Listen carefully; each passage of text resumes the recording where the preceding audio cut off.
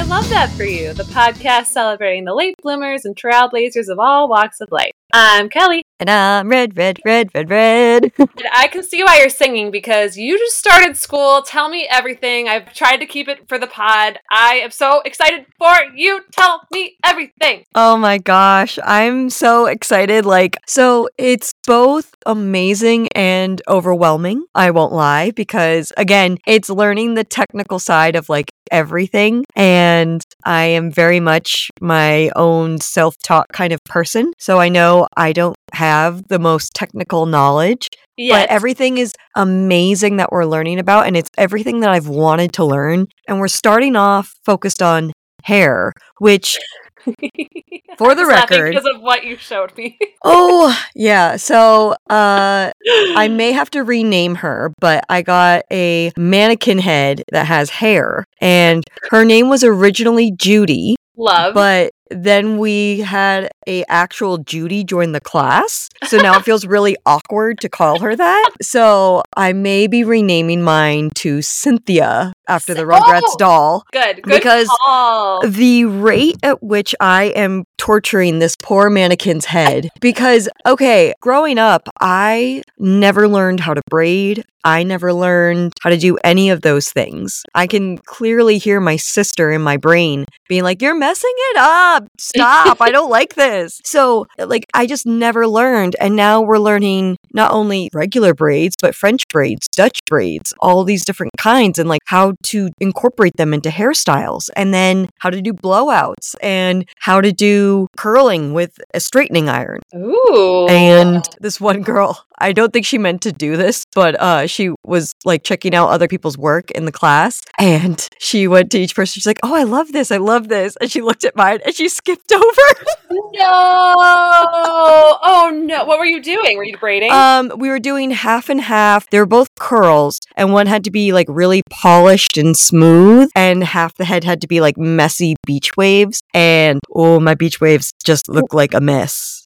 Oh no. Something went wrong on that beach. So again, hair has never been my specialty, but it's such a good thing to know, especially if I'm going to do bridal, being able to also assist with doing bridesmaids' hair, as you remember. Yes. And yeah, just knowing how to be able to do simple things like that. Plus also, we're going to learn different time periods. So learning vintage hair. I was going to say, I'm very surprised to hear you say hair hasn't been your thing, because your hair is always so polished and on point, and you do it yourself, I imagine. So it's just interesting. What are you talking about? Because I literally... What are you talking about? Are we looking at the same person? Well, okay. So great. Because I pin the hell out of it. That's hiding the mess that is.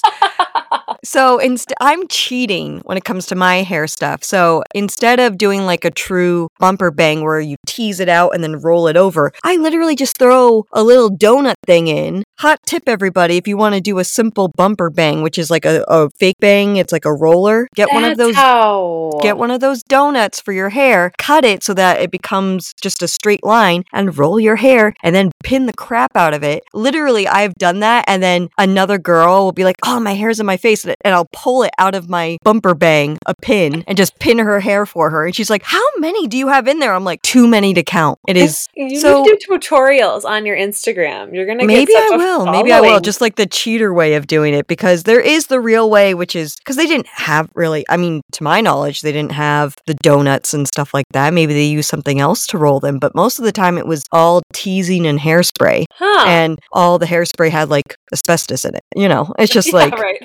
Right. No. I'm really excited. I'm learning so much already, and I'm really happy to be learning this. It's just, it does feel funny to be 30 something. I'm not going to say my exact age, but to be starting over and learning something that it feels like a 12-year-old probably knows and is like, "Really, you can't do a Dutch braid?" And I'm like, "No, I don't even can't." know what that is. I could not do it. It's a reverse French braid. I don't even know how to do a French braid. I can only do a basic braid. Well, I feel a little bit better now because, I'm not the only one, the only person my age who doesn't know how to do this, because, listeners, help me feel a little bit better. Do you guys know how to do braids? Do you guys, know...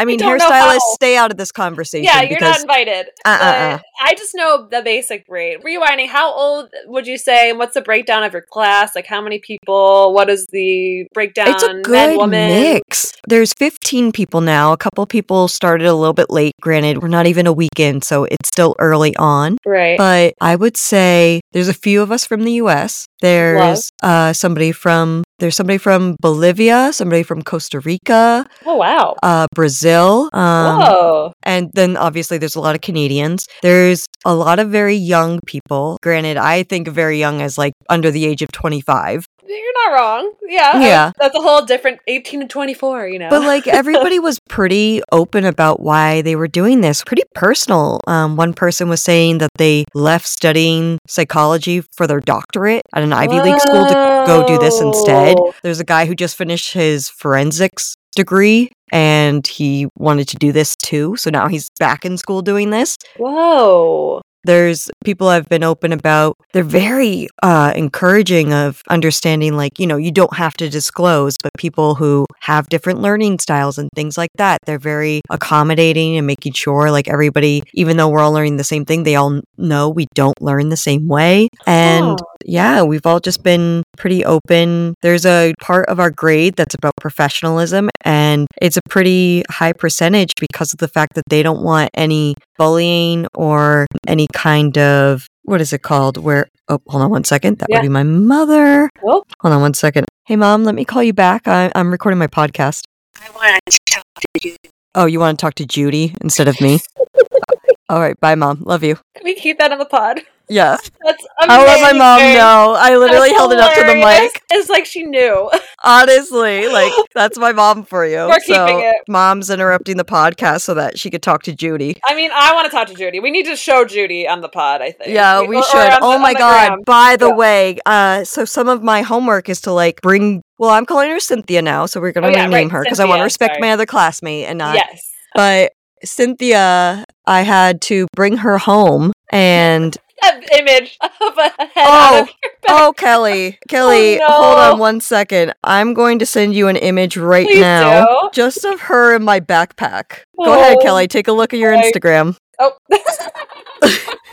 Wait, what am I seeing? Is this like a head pillow, or is that just your backpack? That's my backpack, but it's tightened. It looks like it's like an 18th century like pilgrim. She's like babushka. Yeah, she's babushka Cynthia. Honestly. So anyways, that's hilarious. But that's literally if you just open the flap to the top of my backpack, that's what you would see. And I went to spin and I literally went, hey, you want to see something kind of creepy? And they were like, okay. And I opened up the bag and they literally were like, holy crap, like just terrifying people I'm trying to make friends with. Did you do that makeup on it, by the way? Or was no, that already? I did not. Okay. That's painted on her. So. Oh. Yeah, she comes like that. How do you do makeup then? Are you doing that on real people? Oh, that's going to be on all we're doing with her.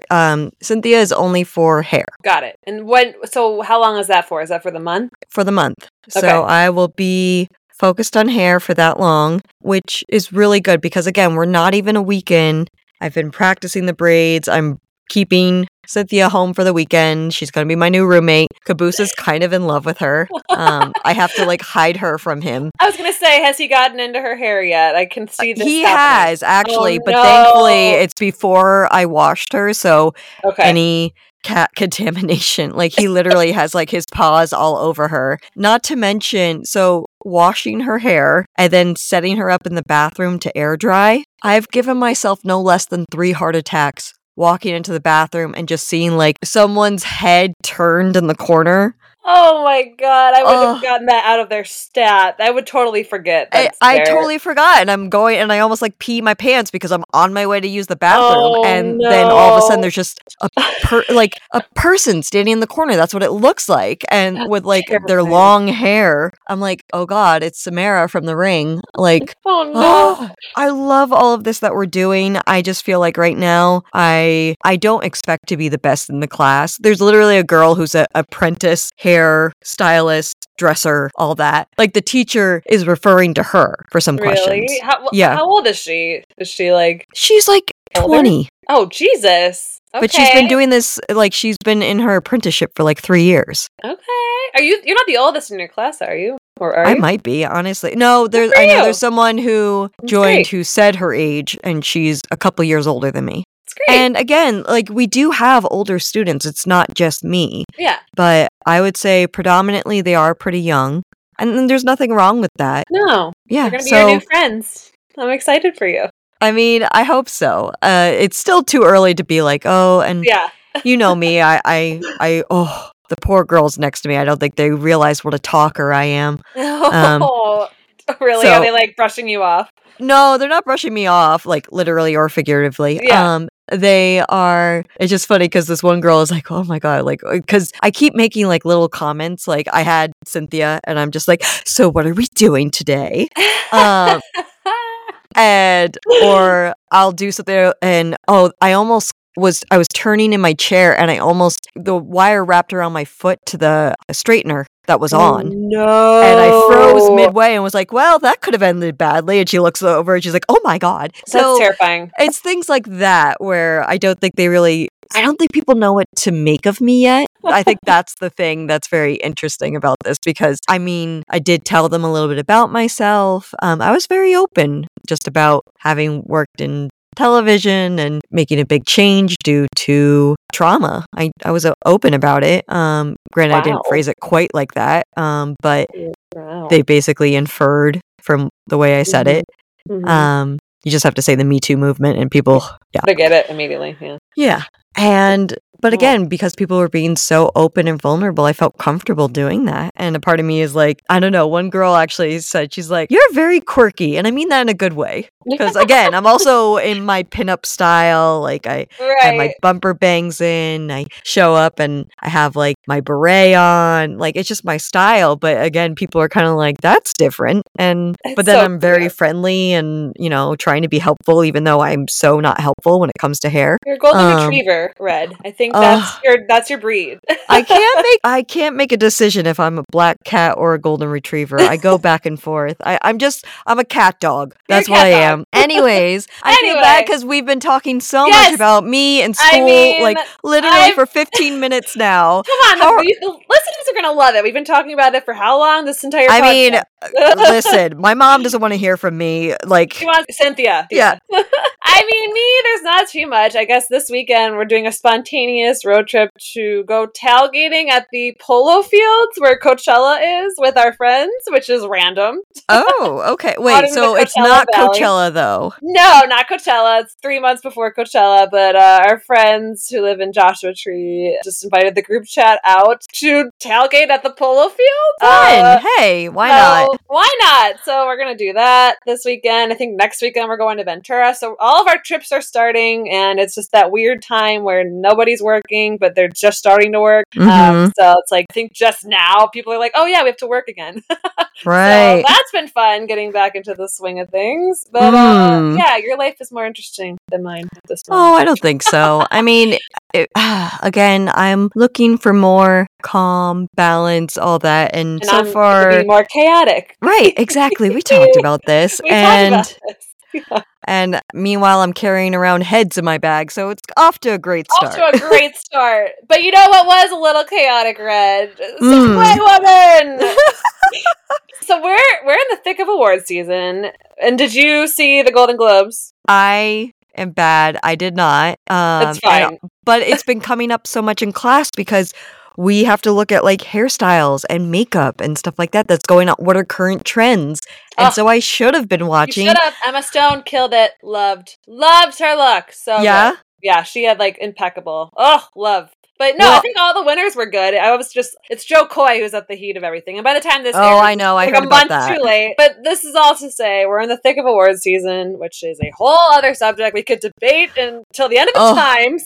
Tell me about it. But that is the connection that is bringing me to finally profiling today's iconic trailblazer of all trailblazers. Like, I challenge you to name me someone, Red, who embodies the term trailblazer more than this person. He has inspired the likes of Morgan Freeman, Denzel Washington, Wesley Snipes, Samuel Jackson, Donald Glover, Lawrence Fishburne, countless others. today I am finally talking about legendary diplomat, film director, and the first Black actor to ever win an Academy Award, Sidney Poitier. Whoa! Yes! How did we not do this Girl! before? I don't mean, know one, how have we not? And two, girl, you're doing historical again? He died in 2022, so technically... What? Yeah, did you not know? He was 94. He's been around. Why did I think it was... Sidney's I'm so been sorry, around. Mr. Portier. I thought he passed away like in the earlier 2000s, but I didn't think it was just he's been around. Technically 2 years ago? Almost exactly as we record this, 2 years ago. It was January 6th, 2022. January 6th, again, red, is not a good day. Well, yeah. But I can't believe we haven't done this. No. I was actually going to do Morgan Freeman, and then I was researching through interviews, and he said that Sidney was a huge inspiration to him. I'm like, hold up, why have we not done this?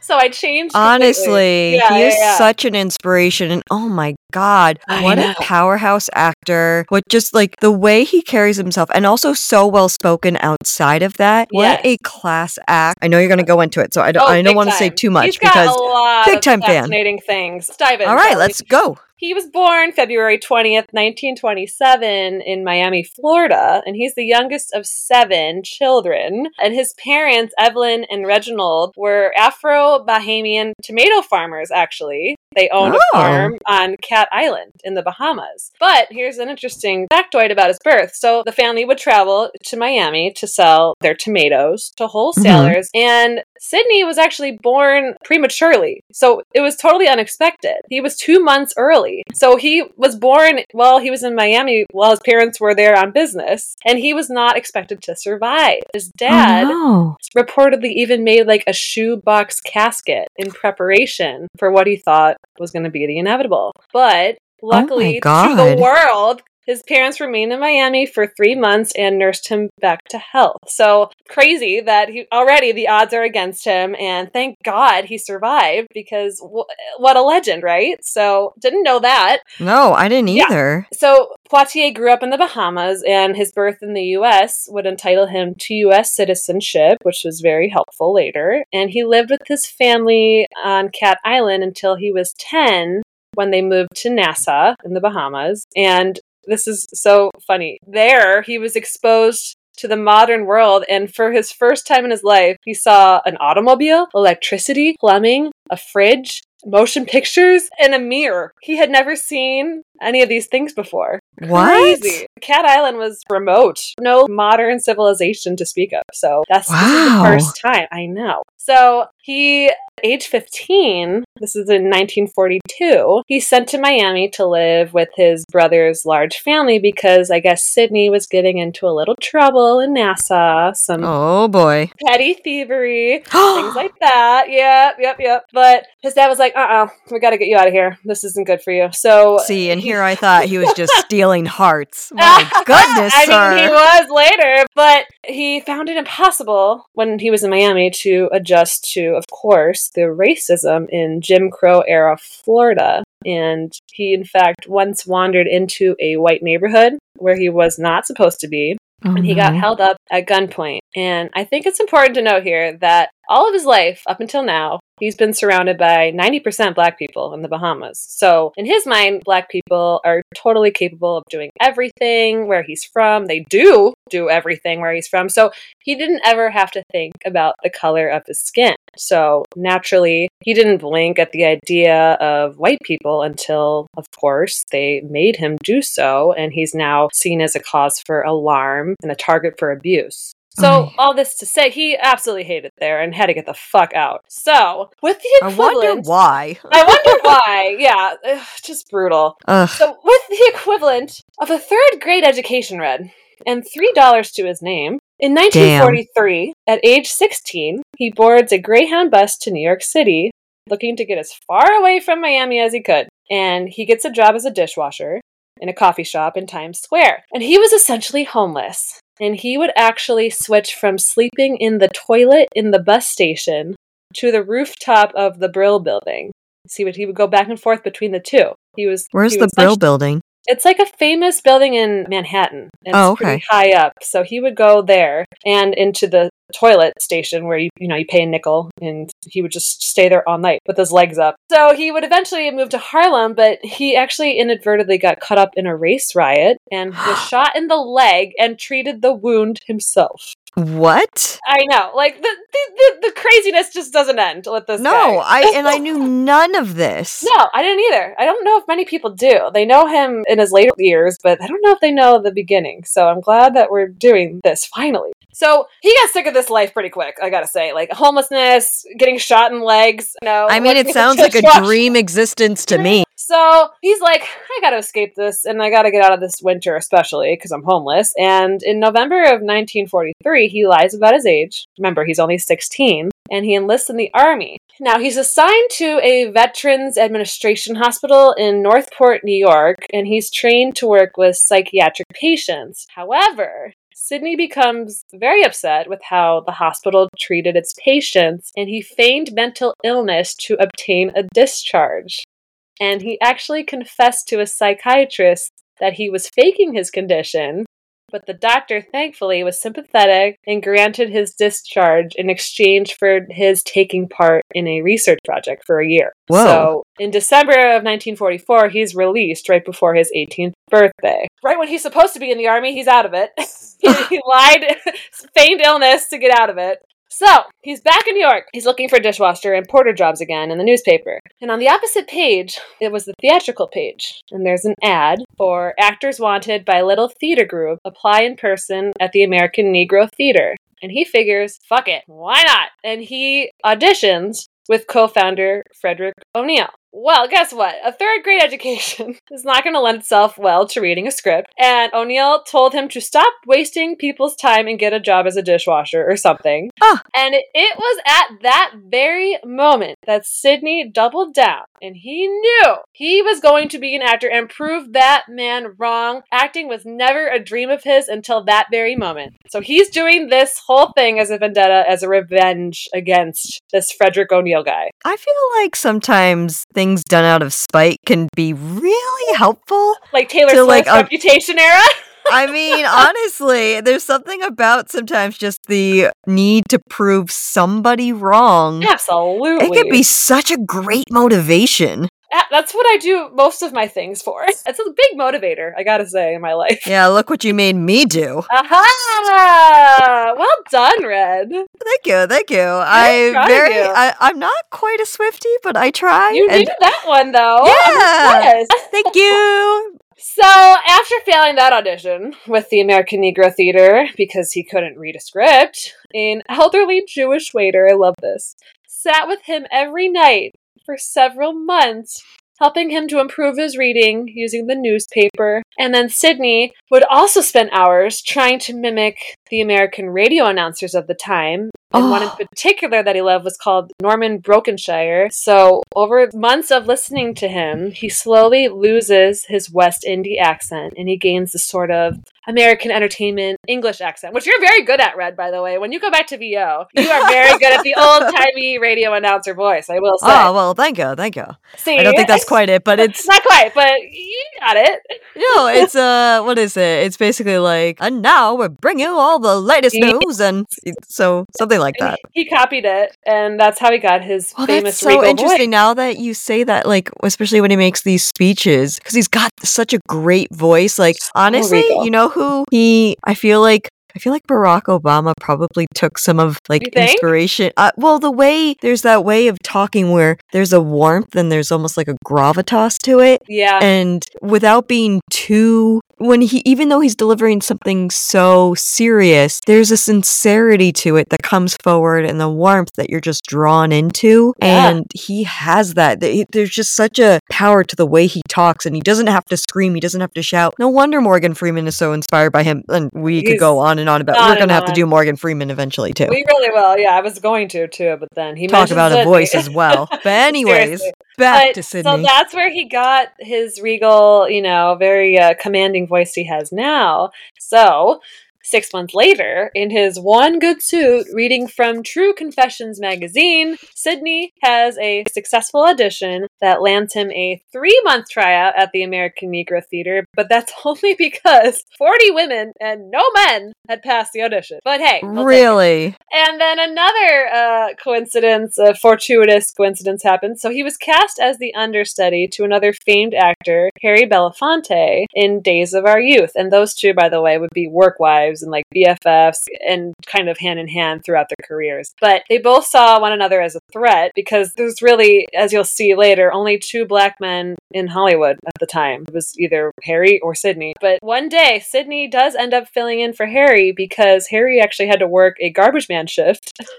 And a Broadway director just so happened to be there and recruits him for an all-black adaptation of the classic Greek play Lysistrata. And Lysistrata, yeah. Lysistrata. And he has 12 lines in it, small role as a courier, but he's actually in the very first scene, and the curtain goes up, he freezes, the audience laughs, and Sidney's like, all right, that's it, fuck it, no more acting for me, this is not for me. But turns out the reviewers thought it was a shtick, and they loved him. And so began his acting career. So just look at all the coincidences that are lining up for him. Wow. Like, first, no men had passed the audition. He got it. Then Harry had to work a garbage man shift. He got it. Then the audience thought he was doing a shtick. And then he starts his whole acting career from that. Like, so many things had to line up. It's just crazy. And sometimes mind you, fate, he man. should have died. Yeah, he should have died. He was born 2 months early. So the universe needed this man, and we all saw why, in the world.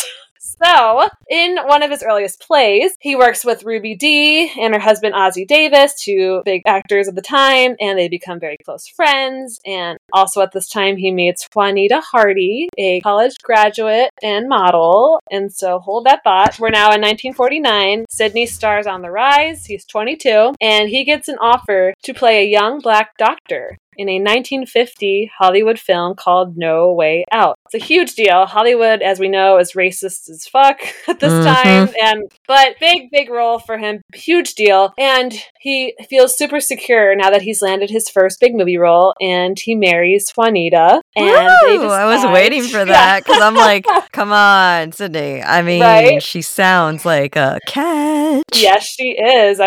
She's all of his. Well, you'll see. He's had many wives, but they're stunning. Or not many, but he's had women. He has good taste. And he decides to visit his parents in Nassau, who haven't heard from him in 8 years. And it's very cute. They all see No Way Out in the movie theater, and that was the first movie his parents had ever seen. Oh, so touching. And like, how amazing is that? Not only is it the first film, but it's like, there's our my son, and he's killing it in a revolutionary role because, again, at that time, black people were cast in servant roles and, magical Negro roles and just subservient. They still are the magical Negro. Yeah, but I was going to say, was this like an early example of like it was the first black person being a doctor? Okay, like that's what I was. Yeah. Wow, big deal, huge. And now we have something like Doc McStuffins. Yeah.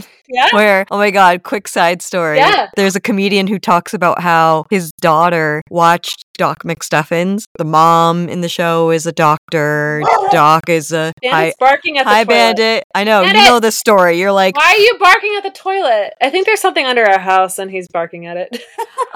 Anyway, so the comedian talks about how his daughter, after seeing the show, then goes to the doctor, and it's a white guy who walks in, and she was like, where's the doctor? Because I know this white guy isn't my doctor because it should be a black woman. Representation is so important. So important. And so seeing, unfortunately, a lot of times until we see it, we don't realize we can be it. Absolutely. So for black people to only have seen themselves as the help, unfortunately, unfortunately, it sets a precedence like you can't be anything else. And here we have Sidney being a doctor, a person in power, and allowing black people to see, wait, if I know that this is an actor, but also, first off, we have a black actor, like actually given more than like 2 lines. Amazing. And And then agency. also, but no, it's just that whole thing of it's so unfortunate that also it's taken this long in cinematic history to actually see this. I know. And that doesn't stop there, because in the next role that he plays a priest in Cry the Beloved Country. And this is in 1951. However, the film was shot in South Africa for 16 weeks, and he had to room with this outspoken actor named Canada Lee and actually sign papers to be the director's indentured slave so he could legally work I'm sorry, in the country. what? Yeah. Which is, I mean, we're talking about how we've gone so far, but yet we're regressing. But he had to get in there somehow. And then this will come back into play later. And then he found South Africa to be the worst place he'd ever been because, you know, apartheid and all that is a frothing and just political unrest. So we'll come back to the South Africa of it all. But we're now in 1955. He's 28 and he plays a student in a film called Blackboard Jungle, where basically these teenage boys are terrorists and he's recruited to reform these bad boys. Yeah. And he's yet again in this role of the exceptional Negro and was sensational, Red. And it should have made him a star, but he found himself out of work because McCarthyism's at its height. And because of his friendships with this Canada Lee guy and this actor, left-wing political activist Paul Robeson, this lands Sidney on the blacklist. And so he struggles, like looking once again for dishwashing work, construction work, porter work. He starts like an unsuccessful restaurant. He moves into an attic apartment in Astoria, Long Island with Juanita. They had 2 daughters by this time, Beverly and Pamela, and he loved being a dad. And he would actually go on to have 2 more daughters with her and 2 more with another woman. So that's a total of 6 daughters, by the way. I'm sorry. Wait, 6 daughters. Are they all still in that attic? The 2 other ones were with another woman. So 4 with one, 2 with another, 6 daughters. Crazy. So, you know, those 3 films he's playing, you know, this reformer to these boys in school. He's playing a priest, he's playing a doctor, and he's out of work now after he's worked so hard. So he finds himself approached to play a vengeful janitor without a lot of agency. And even though he desperately needed the money, he has, you know, actually at this time, I think Beverly or Pamela was on the way, the second daughter. He desperately needs the money for his children, but instead he turns it down out of integrity. This is not the role for him. You know, he has no ill will towards janitors, but the role itself was, like we said, there weren't many good roles for black actors. And and to go from those other roles and then to take this, it would almost be like a step way wrong direction. Yes. And even though he really needed the money, so he takes that alone instead and turns down the role. And thank God he does. Like, so much respect and integrity for that, though. I just wanted to call that out because that is just, I mean, I don't again, know if I would have done that. The other thing too is, like, again, there is like a need to fill certain roles, of course, but there are times where actors will be like criticized for not taking certain roles, or because they do take a stance on certain things and are vocal about it. People will be like, oh, like we've seen this with Asian actors or actresses where they're like told, like, be quiet, be grateful, and it's like, no, sometimes you have to stand for your own beliefs and you have to do what is right for you, not just taking something because, granted, there are times when you need to take something just for the paycheck. Exactly. I'm not above that. But again, I also see why this was so important to him. And honestly, I feel like he probably had that in mind, where it's like he has 6 daughters and he's trying to show like integrity. Thankfully, though, Stanley Kramer calls and his career takes off again when he stars in the movie Defiant Ones in 1958. And this movie is revolutionary because this is the first time a black man asserts his power and commands respect from a white man on screen. Tony Curtis plays the white man. And, however, in this movie, he sacrifices his freedom to save his white friend in this like train scene at the end, and many black people hated this magical Negro thing. But still, he's nominated for his first Oscar. And though he didn't win, this finally catapults him into the mainstream. He's on the cover of Ebony magazine. He's 31. He's a stud and he's a star. So thank God that things are looking up. So next comes his infamous role in Raisin in the Sun in 1959, written by Lorraine Hansberry. And as we all know, it follows the Youngers, the African-American family living together in Chicago. And they have to determine determine what to do with the insurance payment they'll receive from the death of their patriarch. And his wife, Juanita, actually ends up being the largest investor in the play, which I love. And Sidney knew for certain through the run of that play that he had been introduced to his true calling, and he was an actor with a capital A. The audience loved it. The film was made the next year, and many call it his most electric acting role ever as Walter Lee. So it's legendary. Reason in the Sun. I mean, it's legendary. He's just a powerhouse. Like, he's a it's powerhouse. really hard to describe him in any other way because he's just such a presence. Anytime he's on the screen, you're just so drawn to him. I could see also why someone like Denzel definitely drew it. Like, he's basically passed the torch to Denzel. Yeah, because Denzel's definitely Sidney. That's nowadays. the thing. There's you can see where the inspiration comes for other actors and things like that, where there's different bits and pieces of just like, oh, I can see how that would be inspiring and how that could have helped, like, you know, different actors. Because that's the thing. I think actors do look to other performers and other people to enhance their own performances as well. Like, absolutely. And to have someone like Sidney as like such a trailblazer for all this, I mean, gives me chills. Just someone watching his performance and the way that he speaks and like just holds a room. Oh God, he commands. I feel like so many people can see that and be like, damn. Yeah, absolutely. So how do I do that? Yeah. So next comes a kind of significant movie called Paris Blues in 1961. And it's significant because it was there, Red, that he would meet the woman he would have an affair with for many years. The stunning lead of that movie, Diane Carroll. Diane Carroll. So Sidney apparently tells Juanita that he got an apartment so he could write. And it was something else, of course, she would learn. So Diane Carroll, he meets her on Paris Blues, and that starts an affair. But now we're up to the March on Washington. It's August 1963. Harry Belafonte, Sidney's work wife, basically, and Sidney made this a global event. And it's important to note, you know, he didn't want to be defined by his color. It was exhausting. He was really the only guy in Hollywood, him and Harry. And he said this to Oprah, actually. It's difficult when you're carrying other people's dreams, because he would later face a lot of, and I'll go into it, but he would face some criticism from the Black community who complained about like racial tokenism in his roles. You have to hold on to the dream that's inside yourself and know if you're true to that, that's really all that matters. Because there's so much pressure on him. He's representing an entire race, and we'll learn a little bit how Black people thought he was an Uncle Tom. They weren't happy that white people loved him so much. He was like this non-threatening, noble Negro who fulfills like white liberal fantasies. So it's a heated time. He's putting on a brave face with Harry to represent but an entire people. Like, it's just like so much pressure. Because he's really only him and Harry. Yeah. Right. Because you're trying to have integrity for yourself. Yeah. But also you're trying to help elevate other voices and trying to give other opportunities. But unfortunately, you also kind of have to play the game that is Hollywood. And it is not made at this time for really telling anyone else's story other than a white man. So of course, someone coming in who is a Black man is going to be, and again, we're speaking on this as two white women, so of course we can never fully comprehend what that experience is like. Right. But we can also understand just that the challenge that must be, even as outsiders to that, we can recognize that that's a huge challenge to have. And then on top of that, trying to be representative, but also try to please everybody, it's just not possible. No, not possible. You can't please everybody. And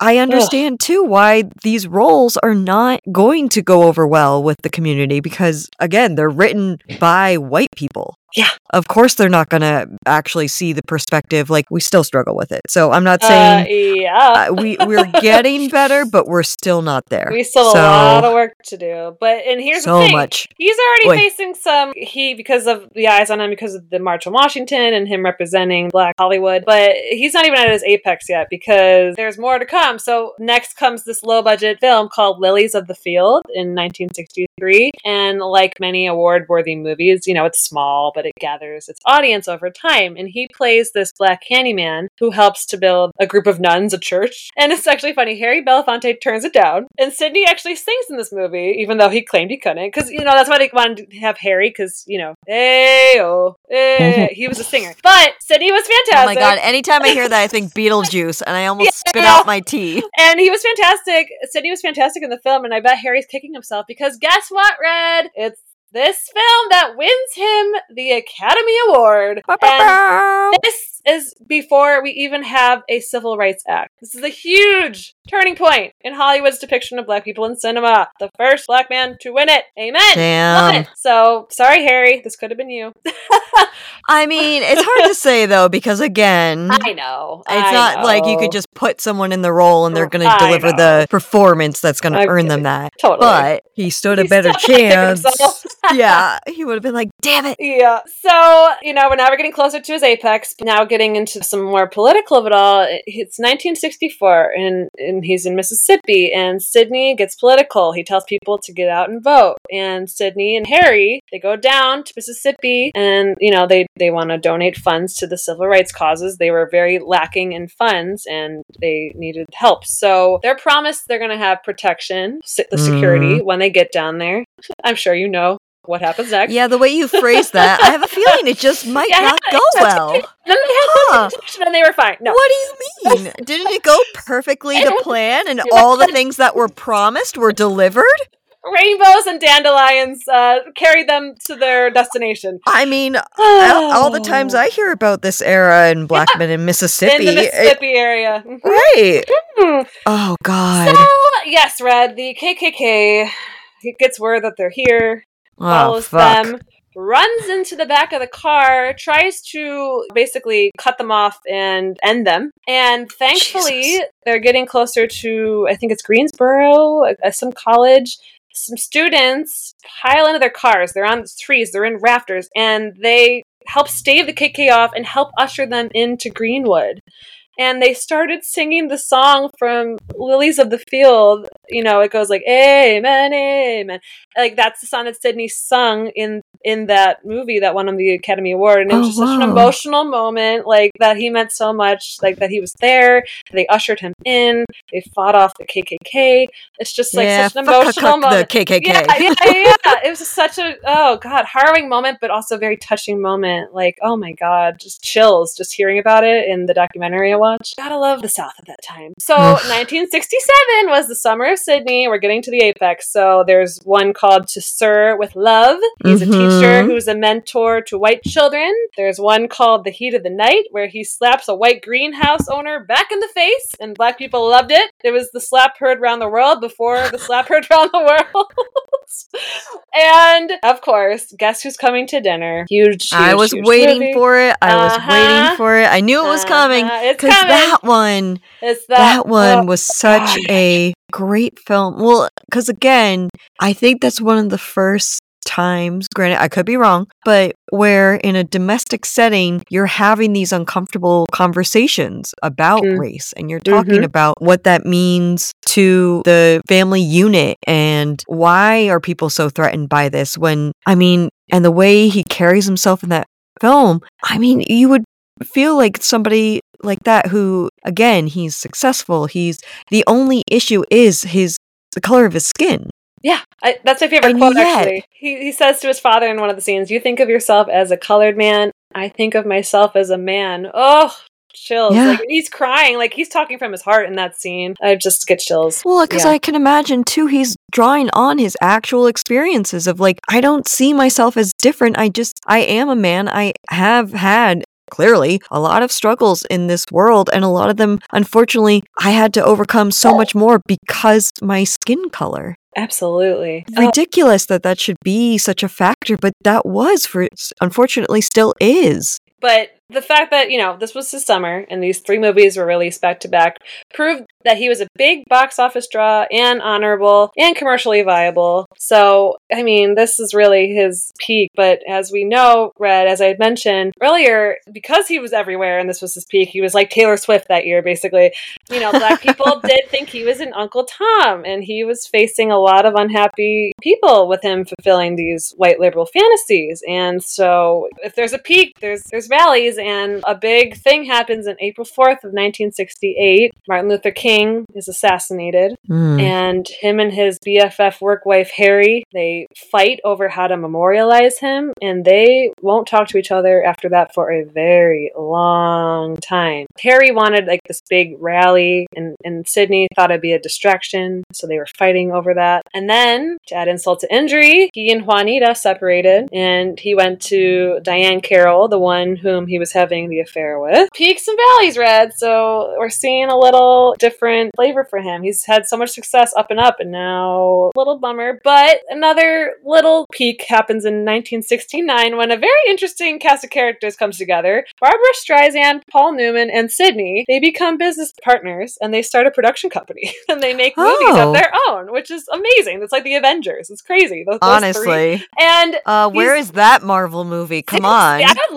Oh my God. Please. Seriously.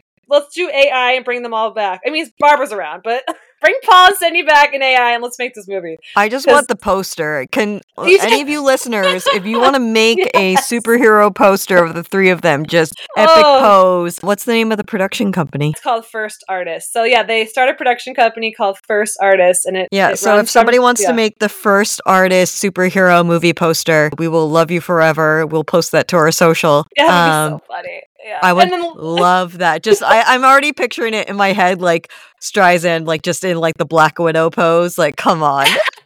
And you could also make it even more Avenger-y, because then later they're joined by Steve McQueen and Dustin Hoffman. So oh my God. The 5 of these people on the poster. Please, somebody. Like, I do not have those. You've seen my Photoshop skills on our social. Please do not make me do this. There's a reason we do bad Photoshop, okay? Yes.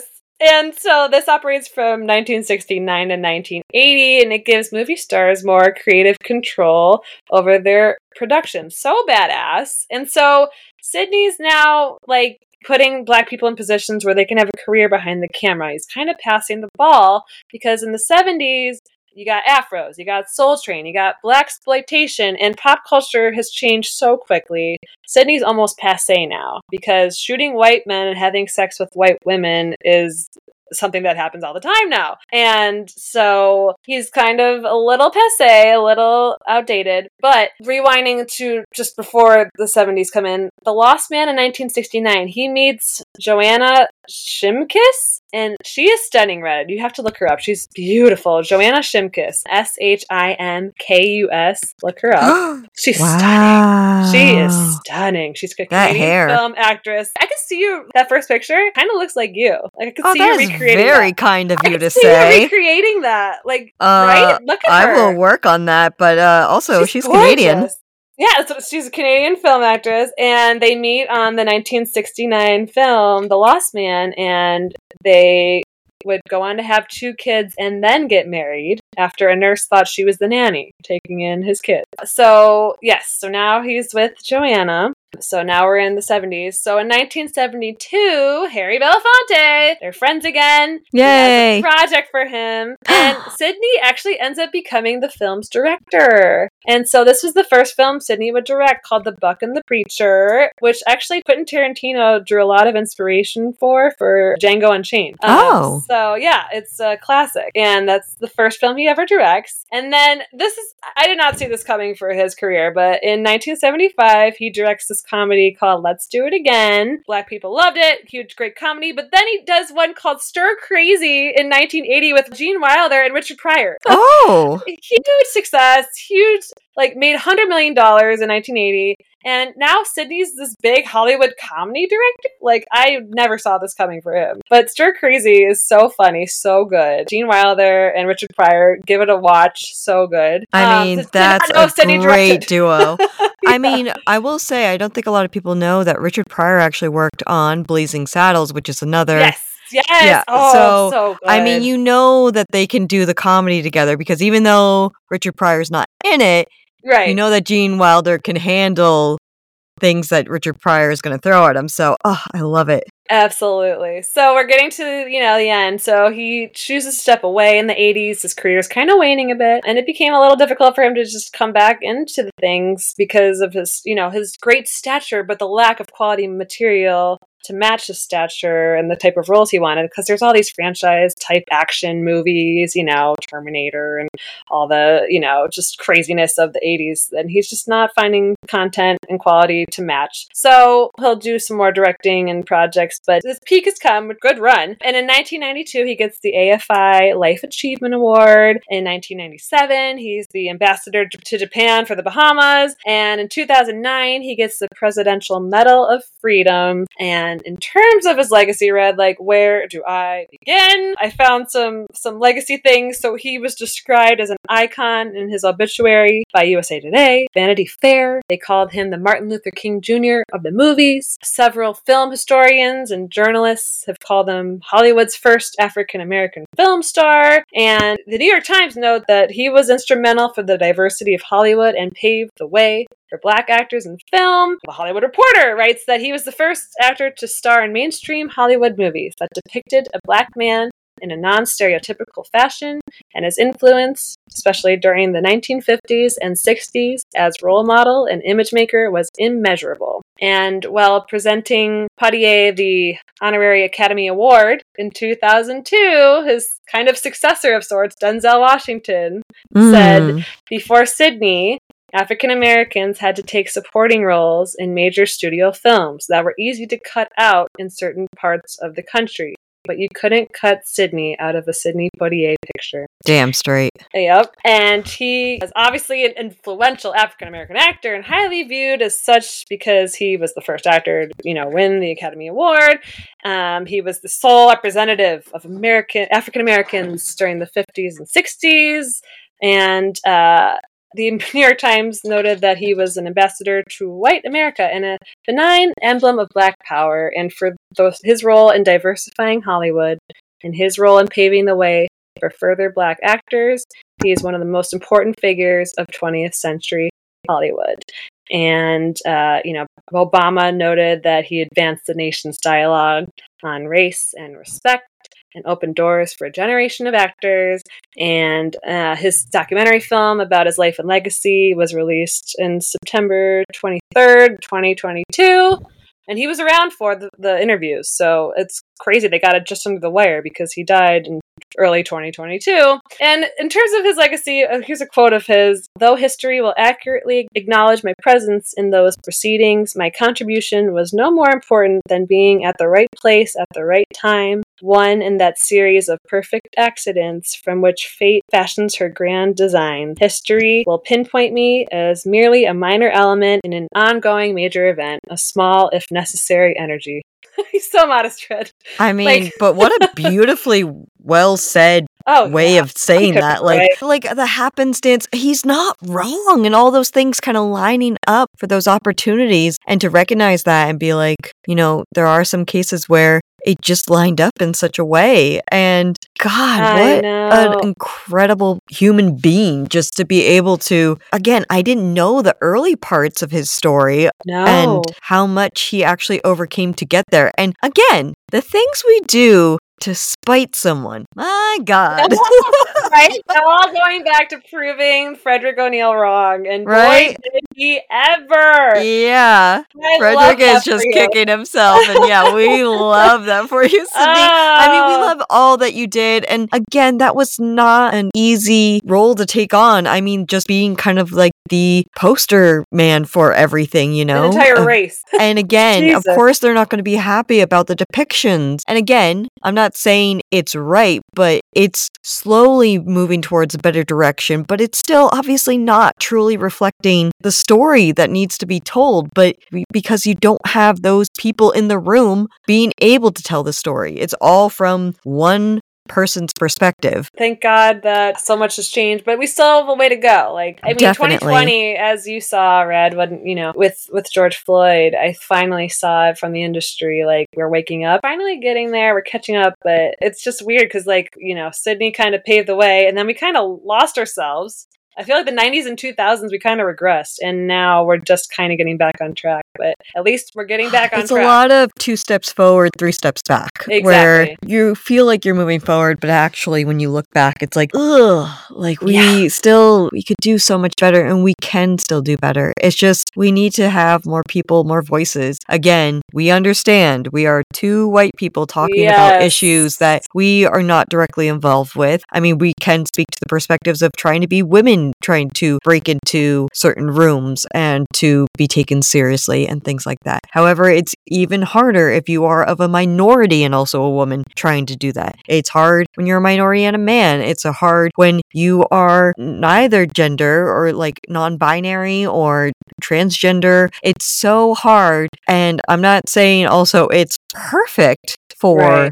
a white man, but I am saying that there are obstacles that they don't even realize everybody else has to kind of overcome. And again, it's not perfect for anybody, but the more we have people like Sidney who make it possible for us to see, oh, this is something we can do too, whether any kind of background, just saying like, oh, here's somebody who is able to do this. Maybe I could too. But Kelly, thank you so much for bringing Sidney to the table. We love that for you and all of you listeners. So amazing. What do? We plug our Instagram. We plug the Facebook. We tell you to email us and rate, review, subscribe. Obviously, you've already done it, but let me just say it again. Rate, review, subscribe. And we will catch you next week. We're going to have some pairings. Instead of just focusing on one person per profile, we're going to focus on some relationships. Ooh. You know, February, that time of, I see what you did there. Love or unlikely relationships, whether they be platonic or otherwise. So, we're going to have a little bit of fun with that. And so you have that to look forward to. But what I look forward to most is this duo, to Kelly talking to you and, all the antics as we get interrupted by family members. How many times? And there was apparently a raccoon under my house. Yeah, and I mean, new additions with Cynthia joining the table. She doesn't say much, but she's there. I love Cynthia. Yeah. Watch her on the Instagram. I'm so excited for everything coming up for us. And also just looking forward to hearing more from you guys, our listeners. We appreciate all the interaction, all the love. And this year is already off to a great start. And really can't wait just for everything. Yay! See you guys next week. Love you guys. Bye. Bye.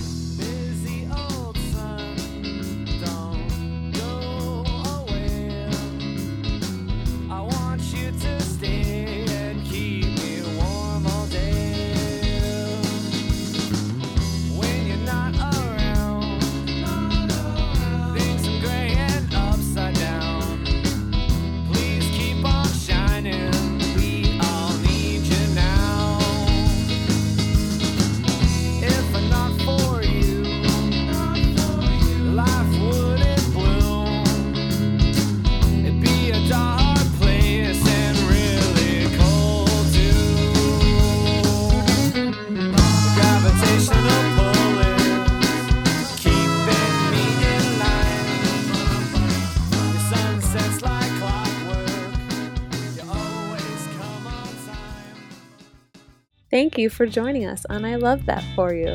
Our theme song is by Vaudeville and used with permission. Our cover art is by Jenny Lamb, edited to the best of our abilities by Kelly and Red.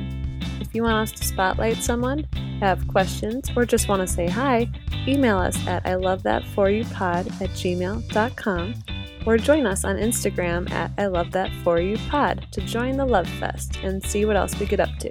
Episodes are available on Apple Podcasts, Spotify, basically wherever else you listen. We appreciate all your love, and if you want to help support the show, please rate, review, and subscribe to the show on Apple Podcasts. This helps us spread the love and reach more people. Thanks for listening. We love you.